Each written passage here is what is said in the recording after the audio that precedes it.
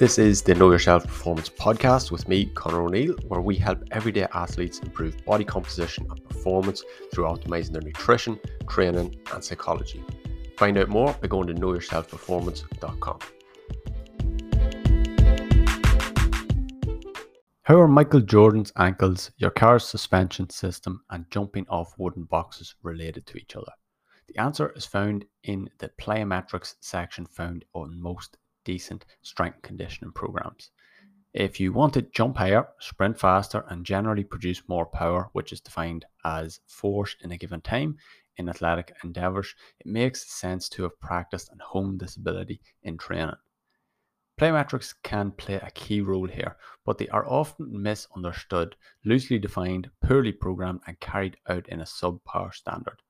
But when planned and implemented correctly, they provide an opportunity for you to exercise previously unavailable adaptations and performance enhancements.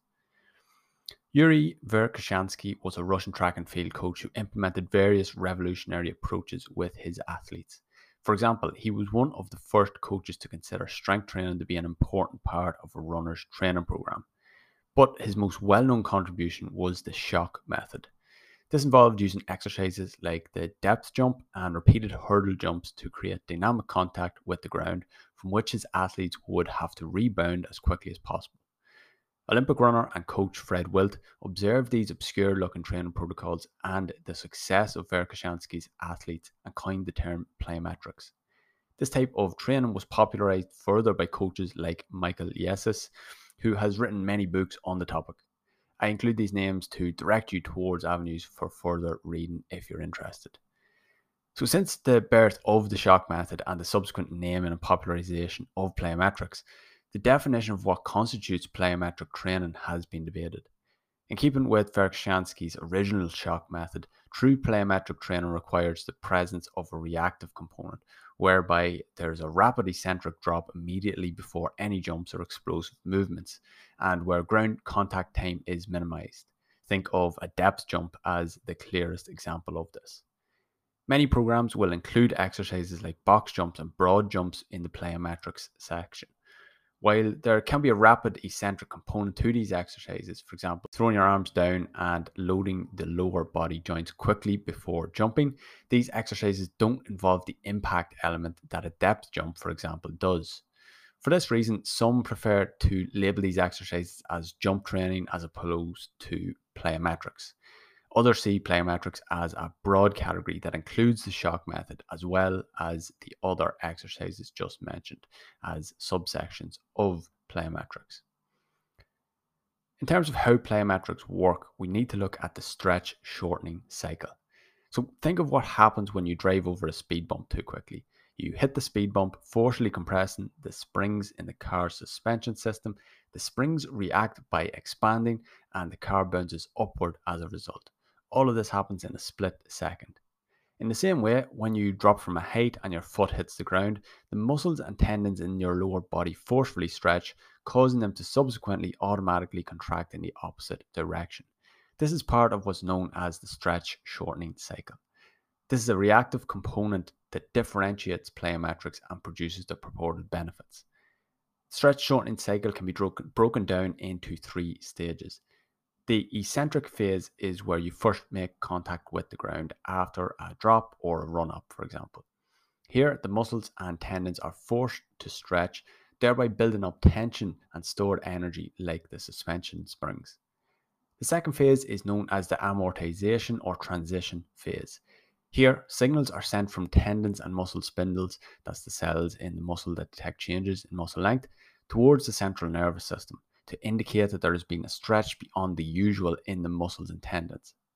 You can think of this as similar to the signals that would be sent to the central nervous system if you were to touch a hot stove, indicating that immediate reflexive action is required. In the case of the hot stove, the reflexive action is to remove your hand. This happens without you even thinking about it. In the case of a depth jump, for example, this reflexive action is the contraction of fast twitch muscle fibers, contributing to phase 3, and this is known as the myotatic reflex. The third phase is the concentric phase.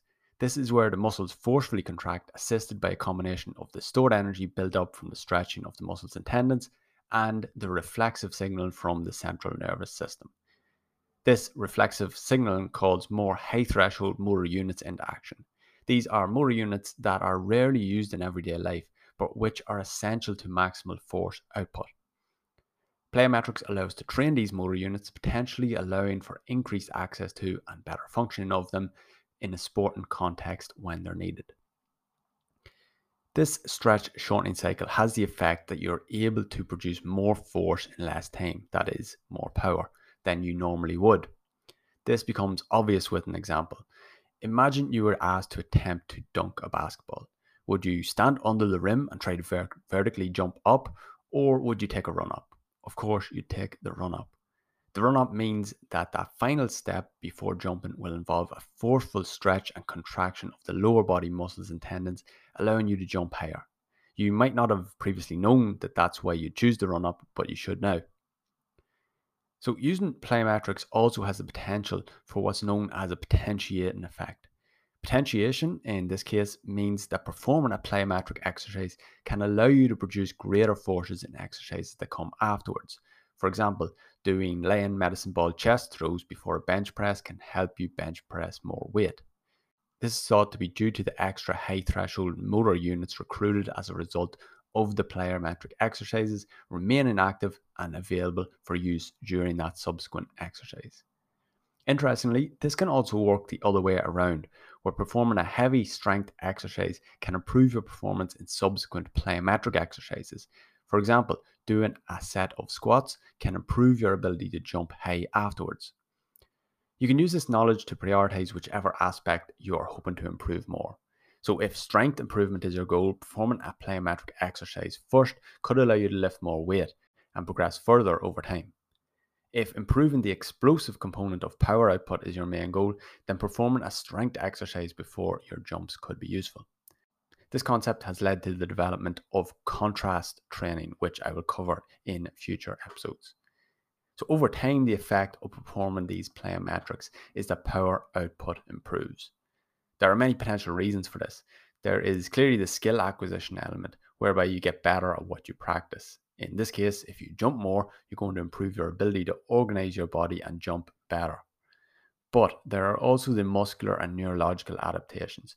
Routinely exposing the muscles to increased forces, as with strength training or any other type of training, for example, is likely to create a hypercompensation effect where the body prepares for upcoming exposures to those types of forces by increasing the muscle and tendon's ability to withstand what's being asked of it. There's also the potential that routinely tapping into those increased numbers of high threshold motor units will allow for the enhancement and voluntary use of these muscles in future. But whatever the mechanism, the increase in power seen as a result of consistent plyometric work can have huge carryover to athleticism, not only to those interested in improving top end speed, acceleration, and jumping ability, but also those who are going for longer distance, where incremental improvements of force output per step can lead to improved performance even in endurance events. So due to the high force outputs and neural demand associated with plyometrics, there is some injury risk associated with them if not programmed and performed appropriately, as there is with all exercises. With that said, if your sport or goals demand that you produce high forces through jumping, landing, sprinting, turning, then you may be increasing your injury risk by not including some of these elements within your training. But in the same way that you wouldn't load up a barbell as heavily as possible on your first time learning the squat, diving straight into the most intense plyometric exercises isn't a recommended approach. Instead, introducing lower intensity, higher repetition variations will allow you to acquire the body awareness, skills, and muscle/tendon strength to begin introducing more intense variations down the line. These lower intensity variations, sometimes referred to as extensive plyometrics, could include exercises like pogo hops, skipping variations, and bounds for anywhere from 20 to 40 reps. Over a period of weeks and months, you can start to introduce higher intensity variations, sometimes referred to as extensive plyometrics. These can include exercises like hurdle jumps, box jumps, and eventually more intense exercises like depth jumps. With this increase in intensity, you should reduce the volume, the number of reps that you're doing to avoid excessive fatigue. Towards the more intense end, your sets could be as low as 1 to 5 reps. As you advance, there's no need to completely remove the higher volume, lower intensity plyometric variations.